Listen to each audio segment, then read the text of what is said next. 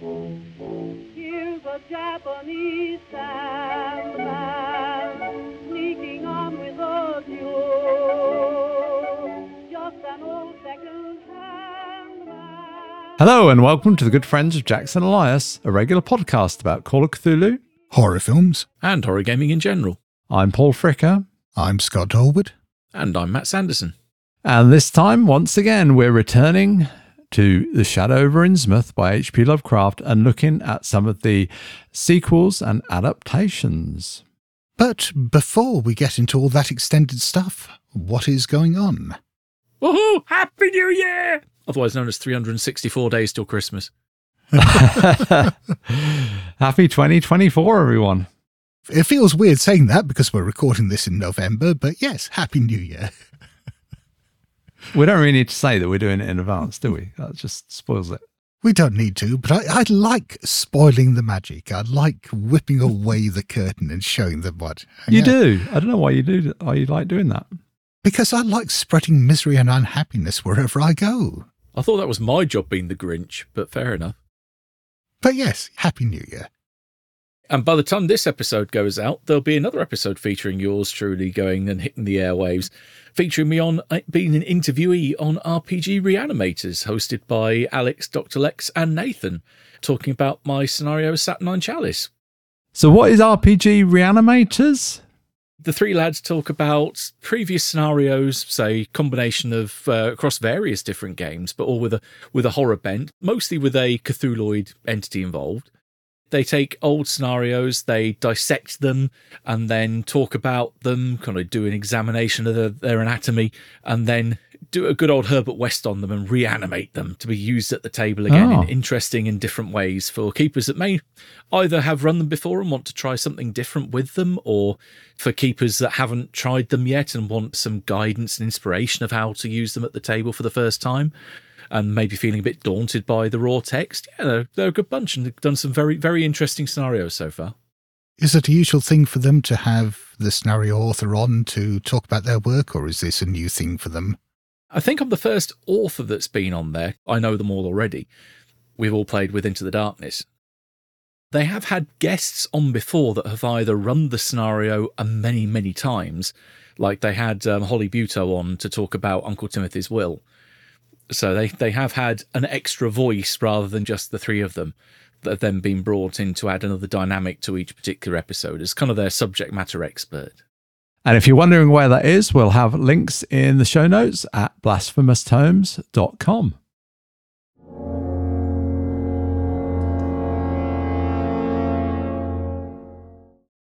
And now on to our main topic, The Shadow over Innsmouth, brackets, sequels and adaptations. We mentioned in the first episode that The Shadow over Innsmouth is probably Lovecraft's most influential tale. And boy, has it spawned a lot of other work. A lot of other work. This will not be close to an exhaustive overview simply because there are so many spin-offs that you'd need a whole lifespan of a deep one just to keep up with them all. So Shadow over Innsmouth in fiction, there are numerous books of things with Innsmouth in the title. So there's Stephen Jones's Shadows over Innsmouth, and I hadn't realised until we went to the Innsmouth Literary Festival that there's like two more sequels, which I think you picked up there, didn't you? I had one of them already, which is Weird Shadows over Innsmouth is the second one, and then Weirder Shadows over Innsmouth. There's an imaginative title for you. Yes. Yeah, of which I've got now all the first edition hardbacks of, say, all three. They just need a Weirder Shadows out of Innsmouth just to wrap them all up. And that's just to name those ones. I mean, there's I can't remember what the first Chaosium collection was called, but the first one was the Innsmouth Cycle. Yep. Right, of course, the Innsmouth Cycle, and then there's Tales out of Innsmouth. Both edited by Rob Ten Price. That's just the top of the pile already. I don't know about you guys, but as you dig through some of these stories, a lot of them are kind of similar-ish. It's kind of like we've read this great H.P. Lovecraft story, and now we're going to do something excitingly different, which is quite similar. What I found was that the earlier ones tend to rehash Lovecraft, but I think a lot of the more recent stories that have been inspired by The Shadow over Innsmouth in some form tend to try to do something different with it, and that kind of makes sense.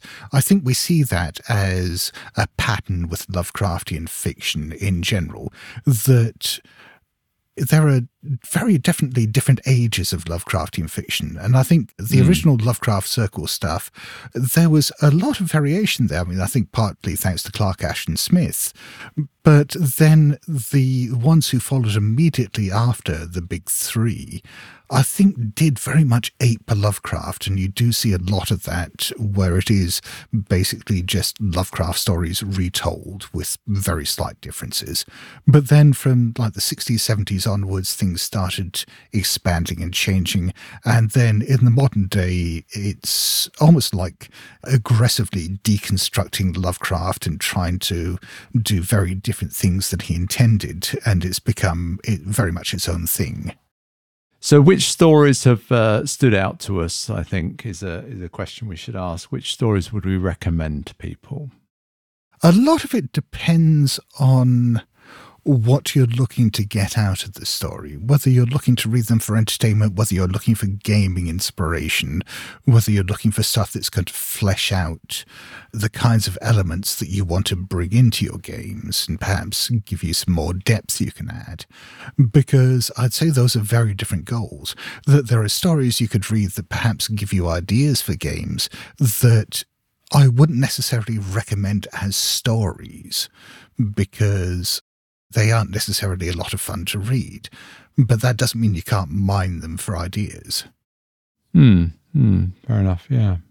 I've only had a chance to have a look at a couple of the short stories, particularly from the Shadows over Innsmouth, the original Stephen Jones compendium.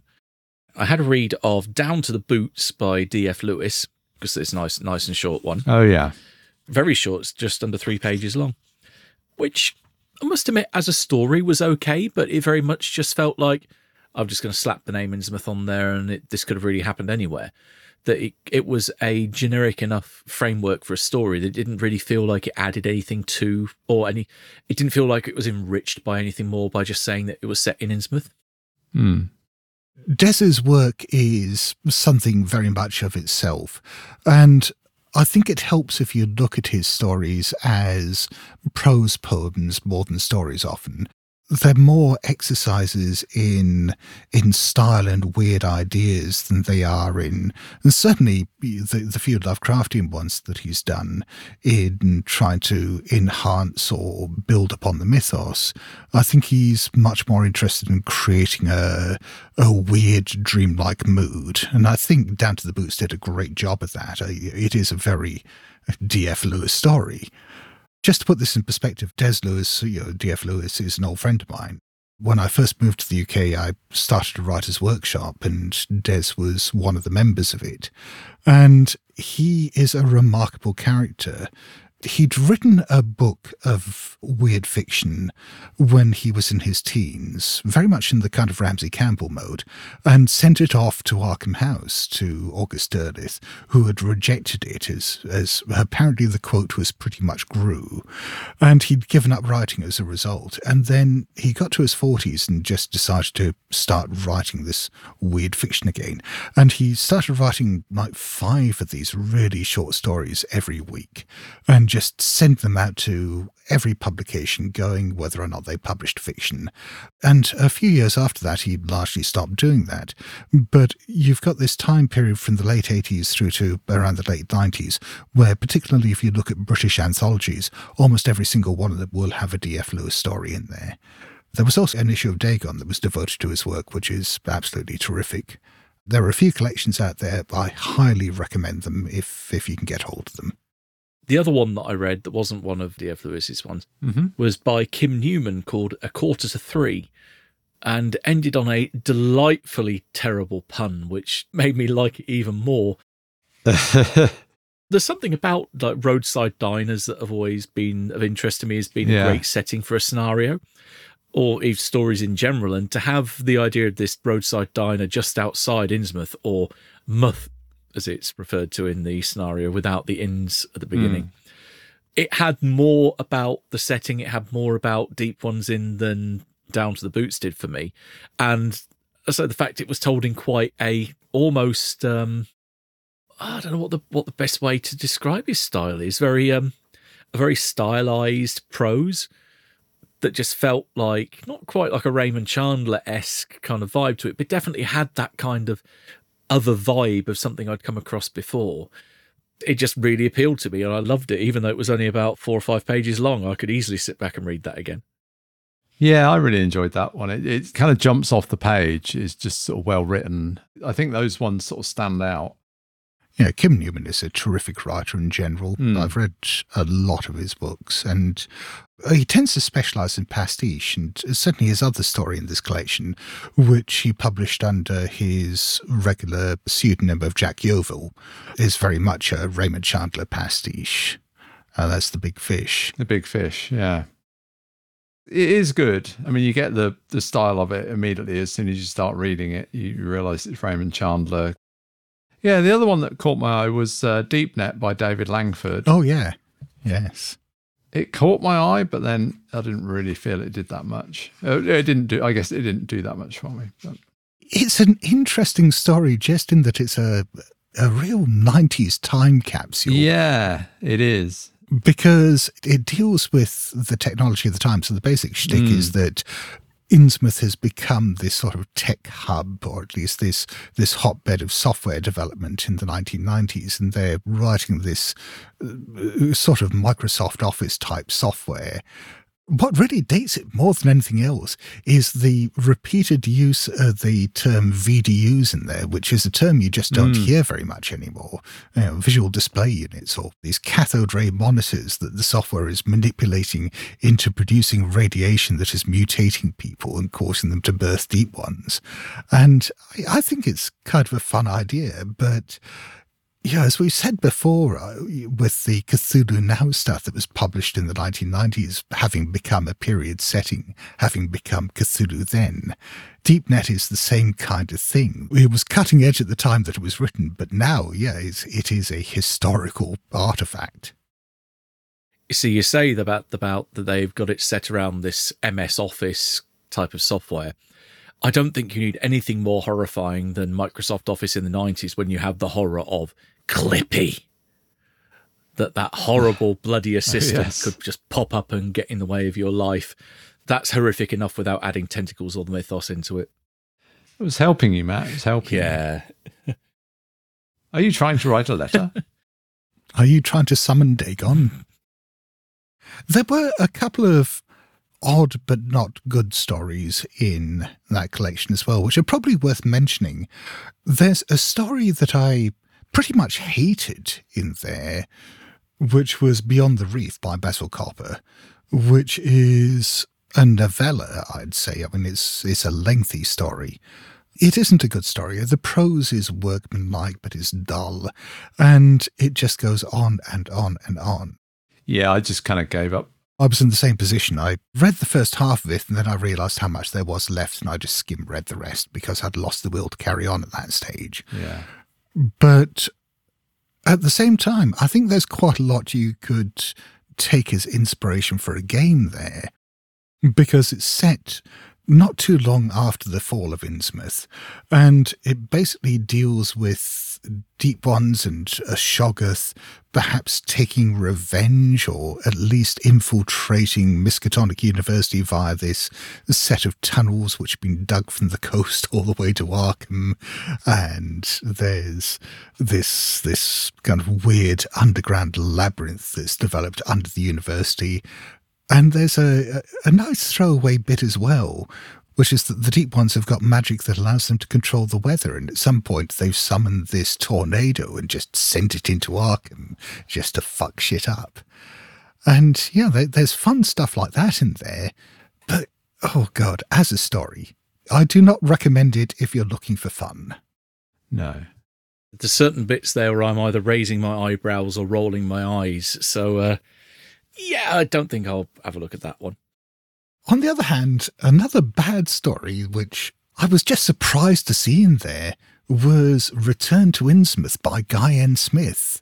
Because I never realised Guy N. Smith had written any mythos fiction, and seeing his name in there just was a surprise. The story itself is not what I expected, because if you recognise the name Guy N. Smith, you know that he wrote these really lurid pulp novels, pulp horror novels in the 70s primarily, in the 80s, the Crabs series primarily. There was this whole thing in the wake of the success of James Herbert's Rats books, where suddenly every author around wanted to write potboiler horror novels about animals on the rampage. And the Crab series was probably the most successful rip-off in that vein, and they were everywhere throughout the 70s and 80s. They were terribly written, but they were incredibly popular. And just seeing his name pop up in this, I thought, oh, yeah, this is going to be something lurid and nasty and silly, and it's not really. It's largely just a retelling of The Shadow over Innsmouth with a slightly different twist at the end, and I just got to the end and thought, why? They should have had a double bill with him and Sean Hudson doing a Slugs one. I don't know whether there's any truth to it, but I did hear from a friend who apparently knew Sean Hudson that Sean Hudson's origin story as a horror writer was that he'd been working as a roadie for Iron Maiden and had been killing time backstage reading lots of horror novels, and apparently had got to reading a book one day that apparently he just thought, I could do better than that. And that book was one of Guy N. Smith's Crab novels, so it all ties together. I guess the other kind of influential short story, well, I say influential, it's going to be one that a lot of people read, at least in the early days of the mythos, would have been Innsmouth Clay by August Ehrlich. That is in one of them. I remember seeing that. Right. It is one of the posthumous collaborations, and the prose in it is a bit better than some of the Derleth I read, because it was one of his later stories. It wasn't like one of the ones that he wrote when he was a teenager. But it doesn't do anything particularly interesting, but it does introduce one nice idea, which is the Innsmouth Clay, which is this idea that after the raid on Innsmouth and they depth-charged or torpedoed Devil Reef and stirred up the area around there, at least in this story, there's all this sediment that gets stirred up. And there is this artist, very much in your vein, Paul. He makes ceramic sculptures. Marvellous. He gathers up all this clay that's been drawn up from the ruins of Devil Reef, and starts making this sculpture of this deep one woman out of it, who then seems to start inhabiting his dreams. I think that's an idea you could possibly rip off for a game. It is actually in one of the Jones books. It's the third one, Weird as Shadows over Innsmouth. It's in there. Oh, okay. Right. There are also a few novels that draw upon The Shadow over Innsmouth. There's one that I read some years back, and I only have vague memories of, which is Deeper by James A. Moore, which I must admit I was kind of disappointed by. The premise of it is that there's a group of scientists who are researching this bit of coastline off Massachusetts, and there is a new settlement that's been built there. I think they're largely unaware that this settlement is built on the ruins of what used to be Innsmouth, and they don't really know the history. And as they start digging into it, some elements of what was in Innsmouth and some deep ones start coming to the surface, both figuratively and literally. I thought that had potential.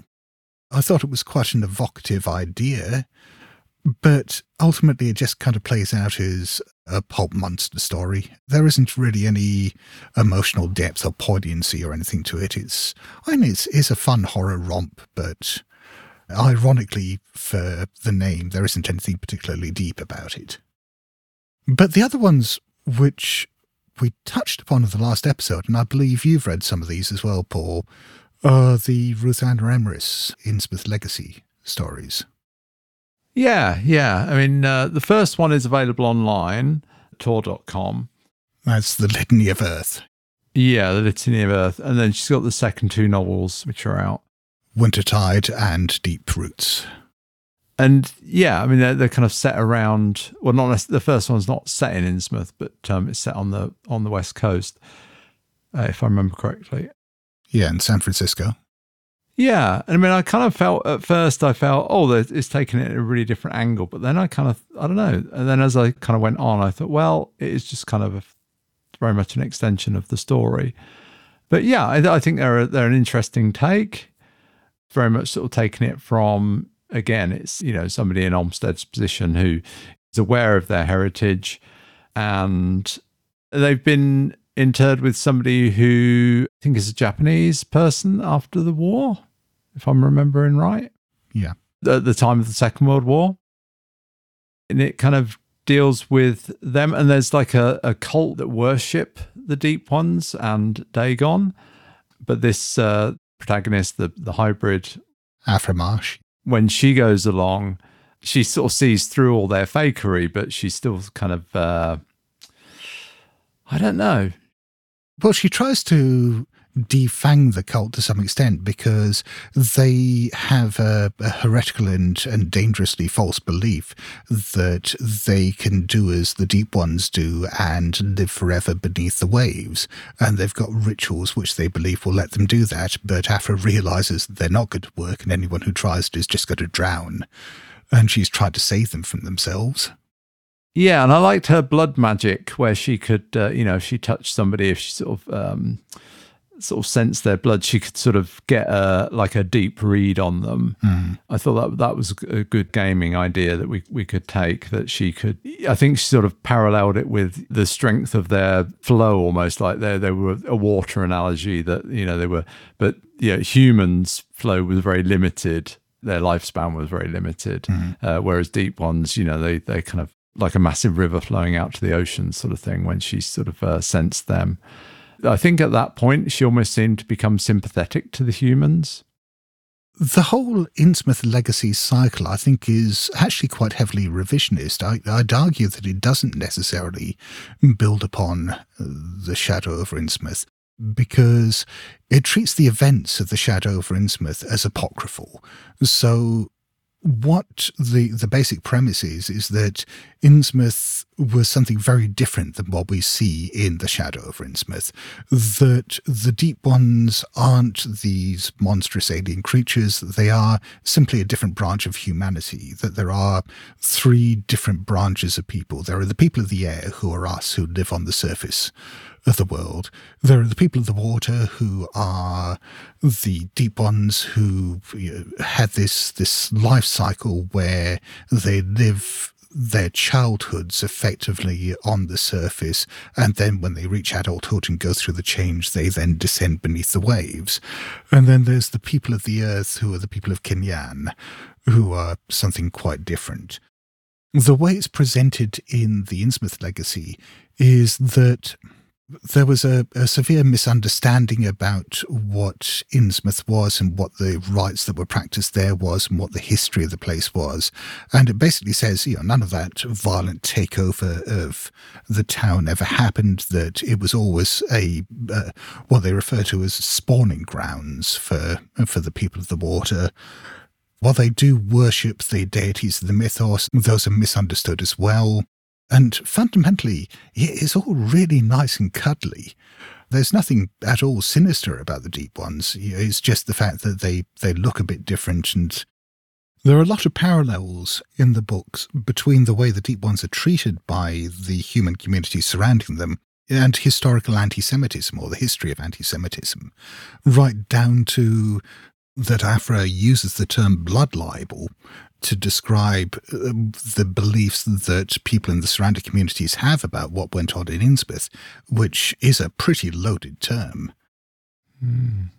This is why I was saying in the previous episode, I kind of changed my mind about any conflict between the stuff that I did in Time and Tide and what's in the Innsmouth legacy. I think what Emrys has tried to do kind of goes beyond humanizing deep ones or making them sympathetic, and presents a type of deep one and the society in Innsmouth that is portrayed very much as being better than human society, that is sort of free of the conflicts and the petty venality and so on, or at least largely free of them. They are almost distressingly noble. And I'm not sure that really works for me in the stories.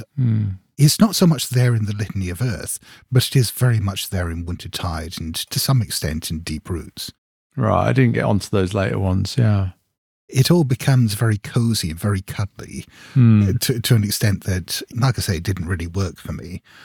There's some stuff that she does in the third book, Deep Roots, which I think is a lot more interesting, where she takes a similarly revisionist look at ghouls and at the Migo. The way that she presents the Migo in particular, I think, is quite interesting. She also has a fantastic take on Yithians throughout the stories as well. But the deep ones, I don't know, they're just too fucking nice for me. It doesn't come out in the audio here, but the expression on your face talks volumes when you were saying about that it didn't sit right with you. I mean, part of that is because I'm choking on phlegm at the moment. It just adds to the experience. Despite what I've just said there, I do wholeheartedly recommend The Litany of Earth for a start. And as Paul mentioned, it's available on Tor.com. I'll put a link in the show notes there. It's free to read and it's relatively short. Be warned that if you go on from there to Wintertide, as I said, that is a much more cuddly story.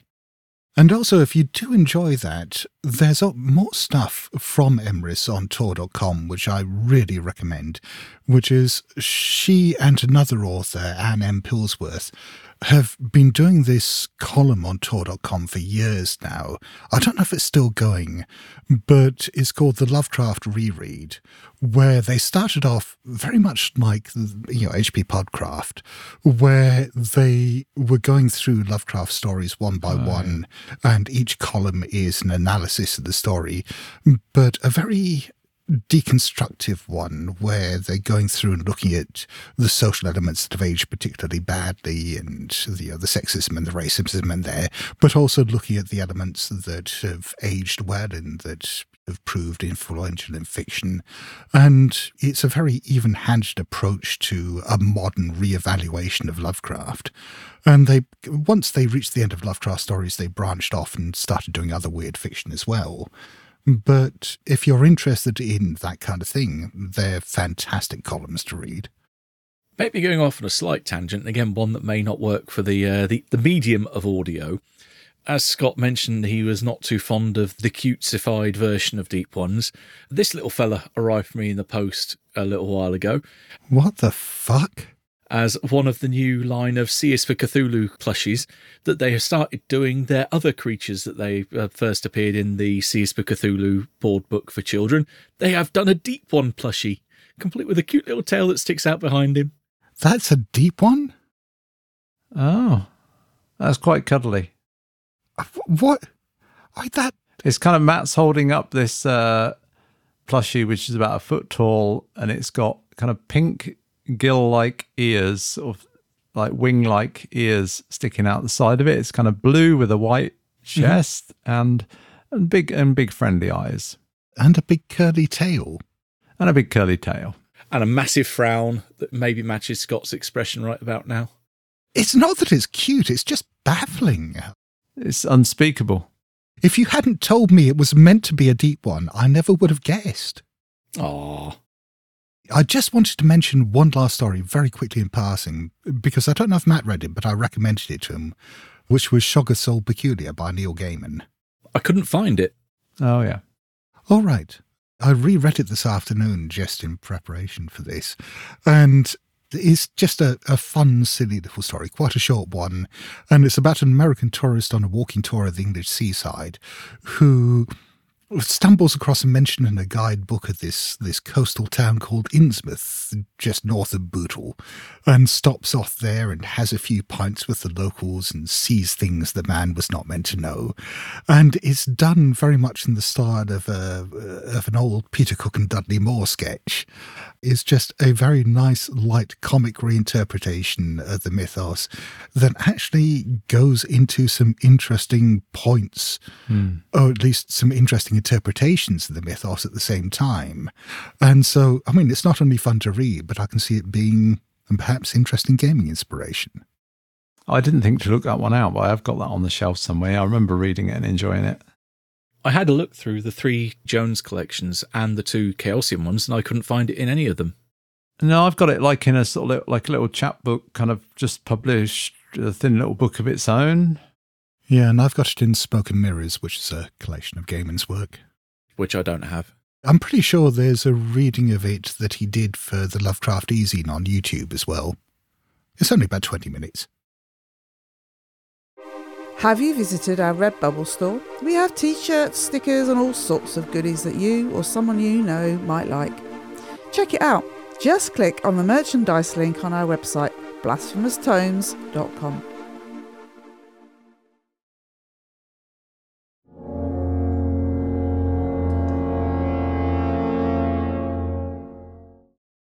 And now let's have a look at The Shadow of Innsmouth in films and other media.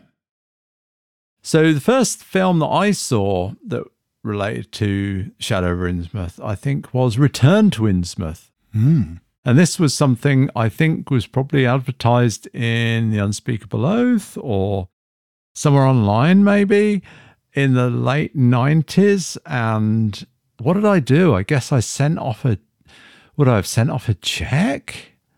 God knows. How did you pay for things in America in the 90s? Apparently it came out in 1999, so I think PayPal was around then, so you might have ordered it online.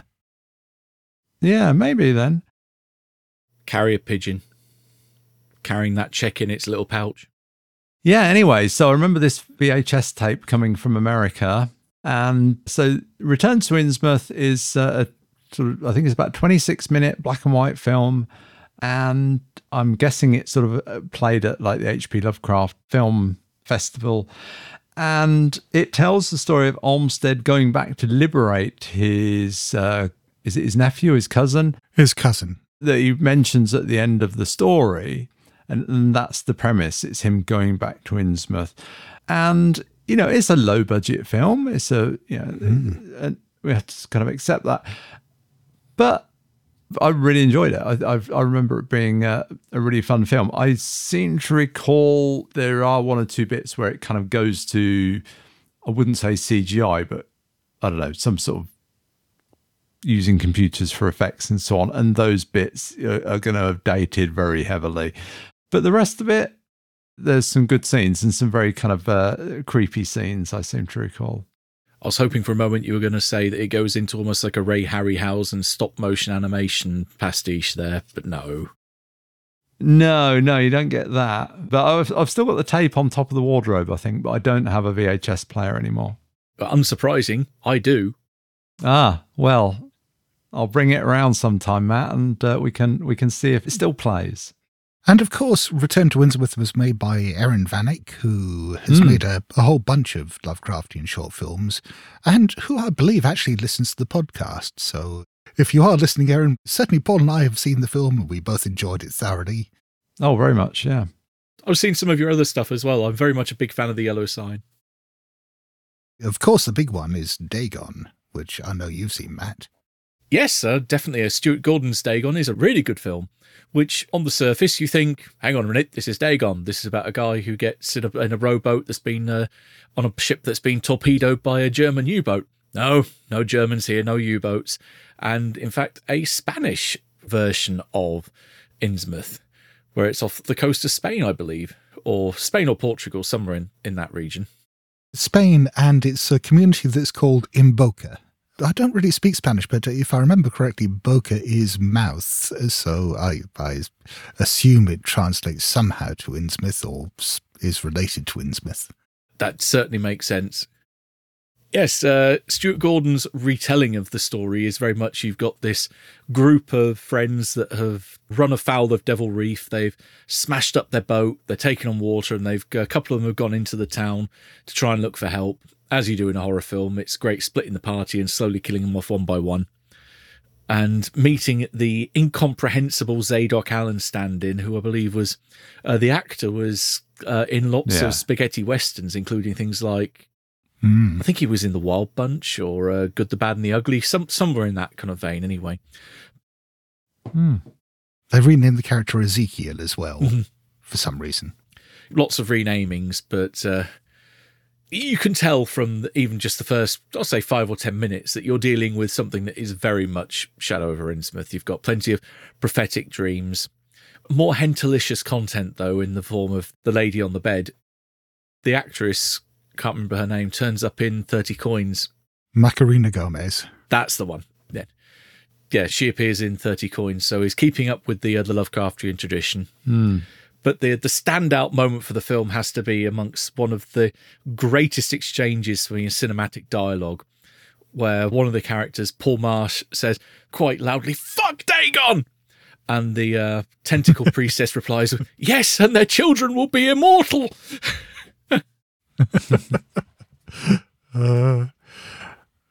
I know there are some people out there who don't like Dagon and who don't think it's a very good Lovecraftian adaptation, and I'd like to tell you that you're wrong.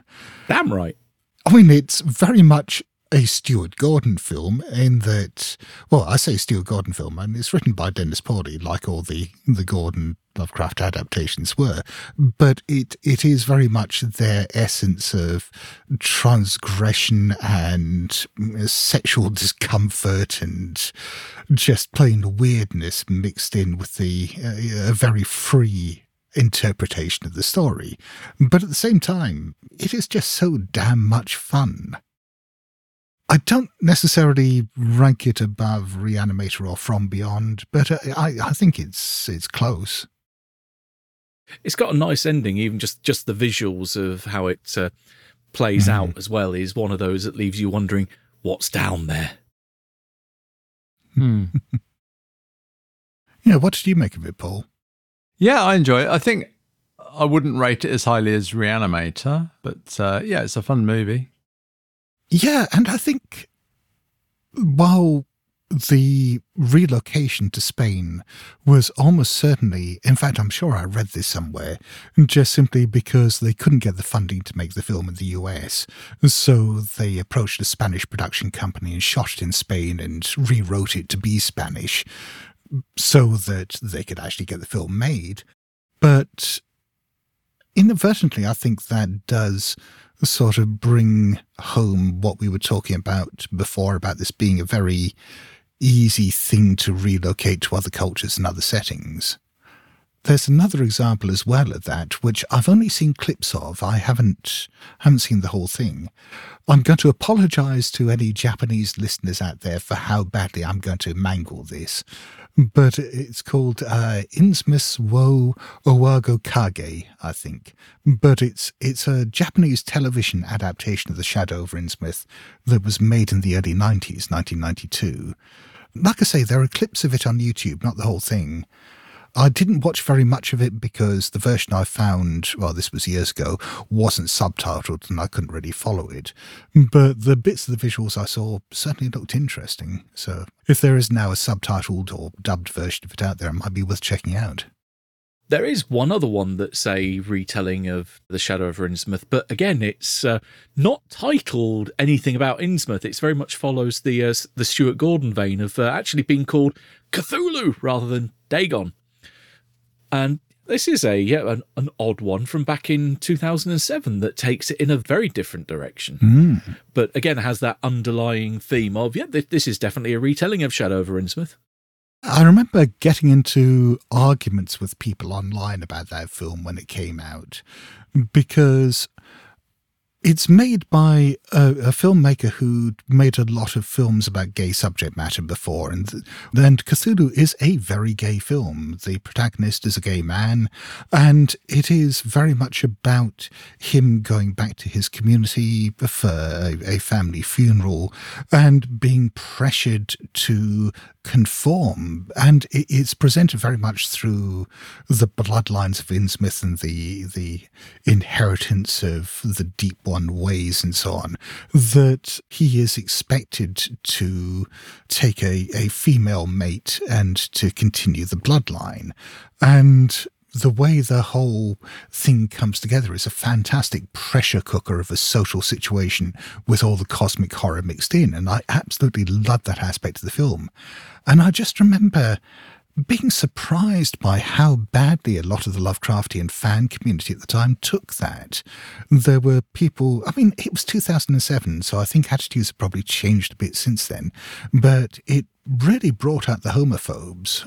The stupidest argument I remember seeing someone post online was, well, it shouldn't be made because Lovecraft wouldn't have been into all that gay stuff. And it was sort of, okay, well, do you think we should add racism to all the Lovecraft adaptations? Because he was into that shit too. I mean, that's just online, isn't it? It's just empty tin cans make the loudest noise. I mean, it's very hard to gauge what the public perception, the broader perception of something is, because those people always kind of pop up and spout nonsense. Yeah, I don't know. I tend to ignore them. There was a couple of things that I remember that have stood out in my mind since I watched this. Admittedly, I've only watched it the once. I managed to finally track down the DVD, and the DVD has sat, unfortunately, on gathering dust in my DVD cabinet ever since. One being not related to the film, but what someone had said about the film before I got to see it, which was, I find myself living in a very strange world if I find myself eagerly awaiting a Tori Spelling film to come out.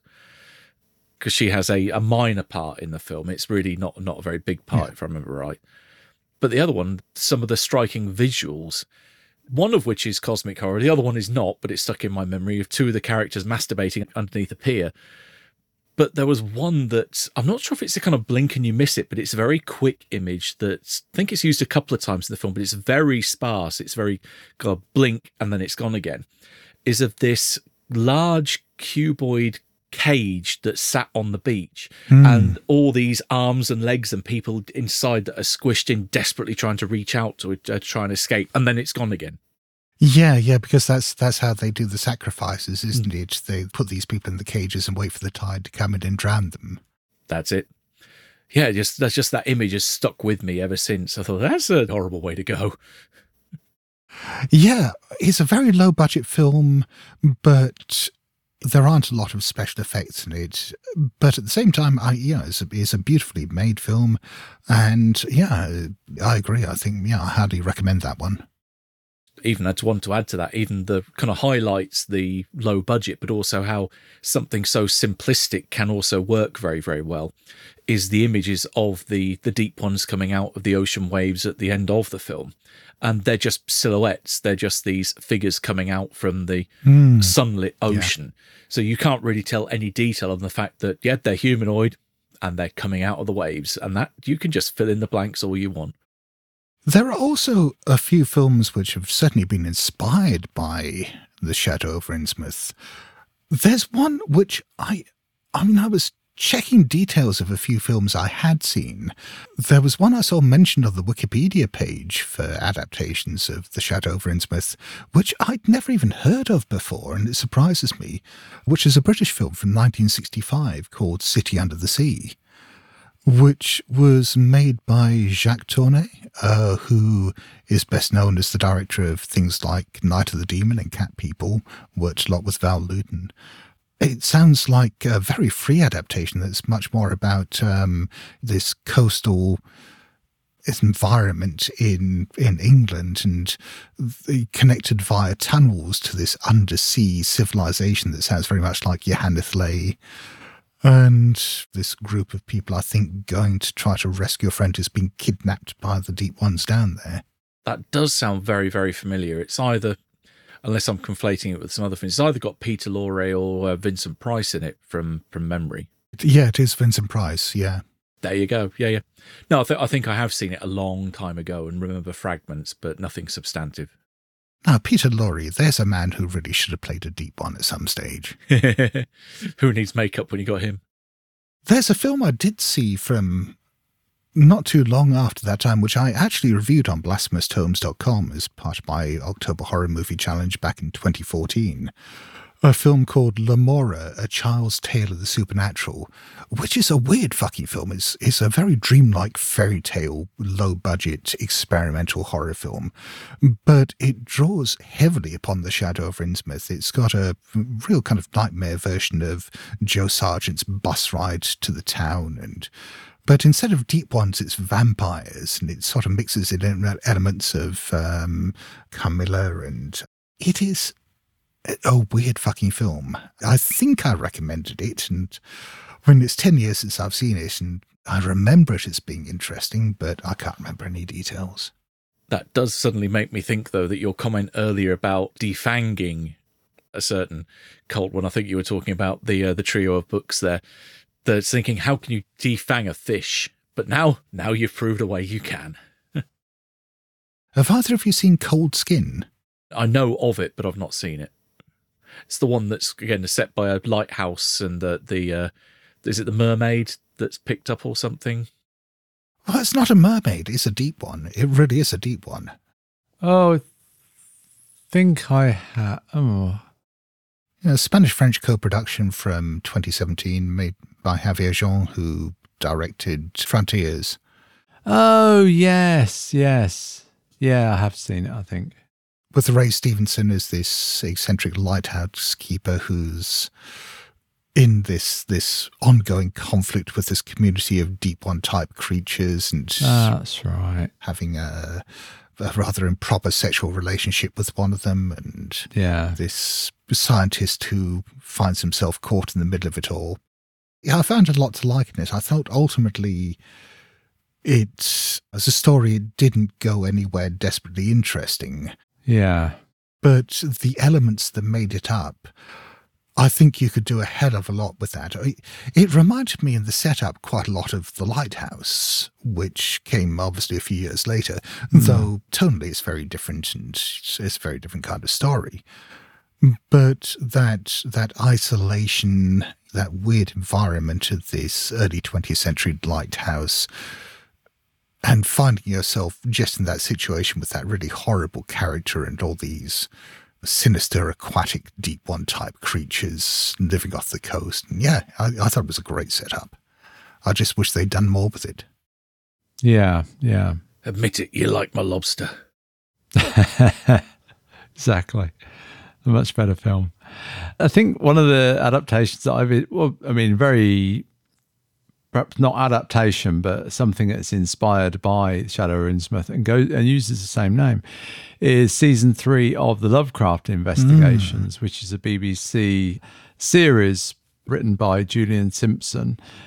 Yeah, in this season, the setup of the show is it's a podcast. Hey, it's a podcast being made, kind of investigative podcast. They research things and put their podcasts out about their researches. And in this season, Kennedy Fisher, one of the hosts, is heading out to America to look up some of her ancestry and heritage. And she's going to a little place called Innsmouth. But it doesn't just give us the Shadow over Innsmouth rehashed, or at least it's rehashed with a lot of other ingredients mixed in. Probably the standout for me is she goes to like this old church in town, and there's this guy down in the crypts, and he comes up and she's kind of freaked. She doesn't know who he is. And she's like, what were you doing down there? And he kind of gets a bit freaked out and leaves. And she goes down, and there's some coffins and shit down there. Well, it's a crypt under a church, right? Mm. But apparently he's been growing mushrooms on the corpse, or on the corpse dust of some long dead serial killer. And then we learn like they're magic mushrooms, and she goes around. That's right. She goes around to see him at some point. She mentions about the Deep Ones or something. And he goes, oh, don't, no, don't say that. They'll be after us. And then she sort of placates him for a moment, and she's like, and he's like, what's your name? And she tells him her name, and he's, oh my God, they'll be after us. And he just every time she tells him something, he just forgets, and then she'll say it again. And then she learns he was off his face on magic mushrooms, which I think, obviously this guy is Zadok Allen, right? Yeah. And it's just a great modern reinterpretation of Zadok Allen, that he's not an alcoholic, he's off his face on magic mushrooms, which, I don't know, it was just a rare bit of comedy in this show, because it's a brilliant drama. All the seasons have just been fantastic. There's not a lot of humor in it, I wouldn't say. There's not much black humor in it either. It's mostly straight and really well done, and I think it captures some of the horror and the unnerving sort of stuff that you can get with audio that you can obviously get on film, but I think it takes a lot more doing perhaps to get that on film, whereas on audio it's a great medium for sort of capturing eerie effects just based on sound and voices and background sounds. Yeah, it's a brilliant production. I highly recommend it.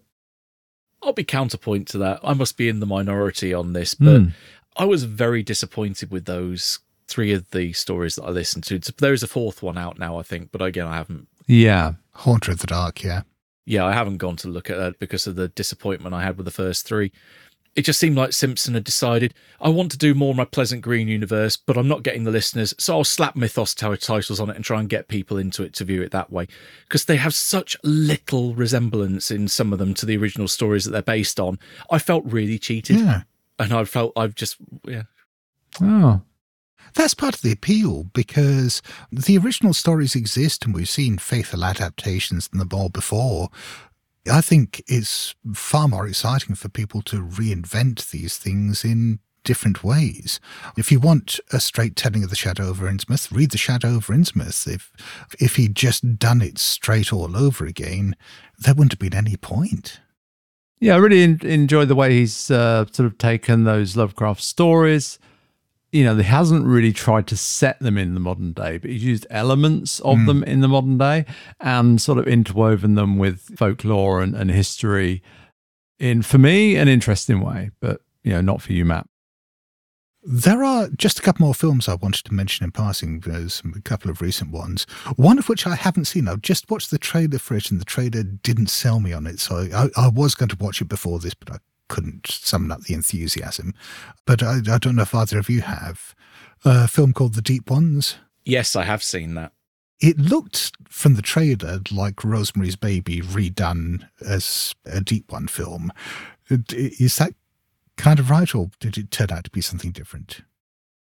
Given I know I've definitely seen the film, and there's a couple of scenes that I remember from it, I remember it being incredibly forgettable. Apart from the god-awful CGI that's in it, and it's really, really bad CGI. Yeah, that's kind of what put me off in the trailer. Not the CGI, but it just looked really cheap. It is. The other main thing I remember from it, apparently it has a really abrupt ending. It's not kind of French Connection style abrupt, but it's very suddenly, oh, is that it? We're done. It's nothing particularly special. There's nothing that strikes any quality or any kind of poignancy. Yeah, it's very forgettable, and you can pass on it without missing anything. You don't have to worry about any kind of fear of missing out, FOMO here. On a more positive note, there is one from 2021 that I saw, I think last year or the year before, that doesn't credit the Shadow over Innsmouth in any way, but I can definitely see parallels, and is a film called Off Season. It's this sort of weird, relatively low-budget cosmic horror film that was shot in a place called New Smyrna, Florida, which is this sort of remote, I think, island community, or at least on a spit of land. And the premise of it is that when it comes to the off-season, that there's this road bridge that links the island to the mainland that is just closed off the off-season every year. And there is this woman who has been called back to the island because her mother came from there, and her mother's headstone has been vandalized. And she has to go back and try to sort it out. And she's going back just on the day when the off-season is about to start. And there's this cut-off that she's got to try to get out of there before the community gets cut off for 6 months. And, I mean, that seems like a weird thing to do anyway, like completely isolating the community. But it turns out that there's good reason for that, and that it has connections with eldritch entities. I mean, it's not a great film. It does kind of flounder a bit in places, but I think it captures some of the weirdness of the shadow over Innsmouth in a modern way and reinvents it in quite a clever manner. If you're okay with a fairly low-budget cosmic horror film, yeah, you could do a lot worse.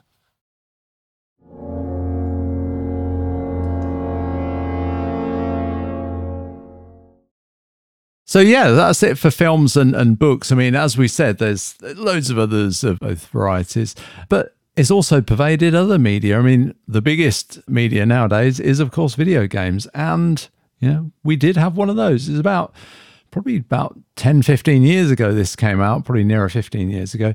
Dark Corners of the Earth. Almost 20. Well, almost 20. I played this back when it came out. Not that I finished it, because in its initial release it was quite buggy, and there were certain points where technical problems made it quite difficult to go on, and I must admit I lost patience with it. But yeah, it's an interesting, I guess, reworking of the Escape from Innsmouth campaign. You're playing a private investigator who... He's a former cop who lost his career after being possessed by a Yithian for many years, and he's still got a connection with the mythos as a result. And he is hired to go to Innsmouth to look for a missing person who is the clerk from the First National Grocery Store. And yeah, it sort of escalates from there as he learns some of Innsmouth's dark secrets and then gets caught up in the raid and gets steadily more action-packed, and, you know, there's romps through Devil Reef and the area underneath it, and yeah, all sorts of cool stuff in there. I believe that it may have been patched since then and might be a bit more stable, but... And it's going to look dated by modern standards anyway, but I guess if you're willing to put up with that and fight some of the bugs, it's probably still worth playing.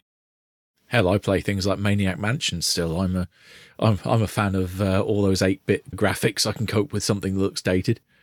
I did watch a few actual play videos of Dark Corners of the Earth. I can't remember when I watched them. But isn't there some scene in there where you end up taking effectively a artillery gun off the front of a ship and you're shooting Dagon with it? Or you're shooting something big and hideous? It is Dagon, yes. This should be given as a primer to wannabe investigators. Here's the kind of skills you need. You must have artillery if you're going into this particular scenario. Heavy weapons. There have been a couple of games that have come out recently, which I just picked up in the Steam sale, and I'm looking forward to getting stuck into them, both of which draw heavily upon the shadow over Innsmouth, so I can't really talk about them yet, but it's occurring to me that I should probably play them and stream them on the Good Friends Discord server, just so I can give some impressions to them. One is The Sinking City, which came out like 4 years ago. It's not set in Innsmouth, but it's set in a very Innsmouth-like town where there are a bunch of refugees from Innsmouth who have ended up there and are kind of reshaping the place. And then there's another slightly more recent one, an adventure which looks kind of weird, called Call of the Sea, where, I mean, it's very bright and colourful looking, and it seems like you're playing someone who might be a Deep One hybrid who is feeling, well, the Call of the Sea. And yeah, that's kind of cool. So yeah, I may endeavour to stream those on the server. Thank you. You're listening to The Good Friends of Jackson Elias. You can find show notes for this episode at blasphemoustomes.com, where you'll also find all our social media links. We have t-shirts and other merchandising available at our Redbubble store. If you're enjoying this show, please consider backing us at patreon.com/Good Friends of Jackson Elias. Thank you for listening. Oh, after 7 episodes, I think we've explored every nook and cranny there is possible, past, present, and future over that little seaside town. I think so, Matt. But there are still the hidden depths of Johannes. Glub, glub. And if you are enjoying the podcast, we would absolutely love it if you let people know. Whether that means leaving a review somewhere deep under Devil Reef or just telling like-minded people about it when you encounter them in the lightless depths. That wraps up Shadow over Innsmouth. You've been listening to the good friends of Jackson Elias. Now, if you'd all like to make your way back to Joe Sargent's bus, we'll be getting on the bus back to Innsmouth shortly. We've had plenty of time in Innsmouth. I'm sure the bus is working now. I heard there was some mechanical repairs last time they were looking at it. No. Joe's fixed that. He told me it's all fine now. We saw the dice he got under 10 on his mechanical repair roll. This will be fine. Yeah, he gave me the wink and everything. Well, he didn't actually. No, he just looked at me with those big eyes. He didn't wink at all. But anyway, enough of that. Until next time, it's a goodbye and a glub glub and a I don't know what else from me. It's a from me. And I really wanted to spend a night in the Gilman house from me. Hello? BlasphemousTomes.com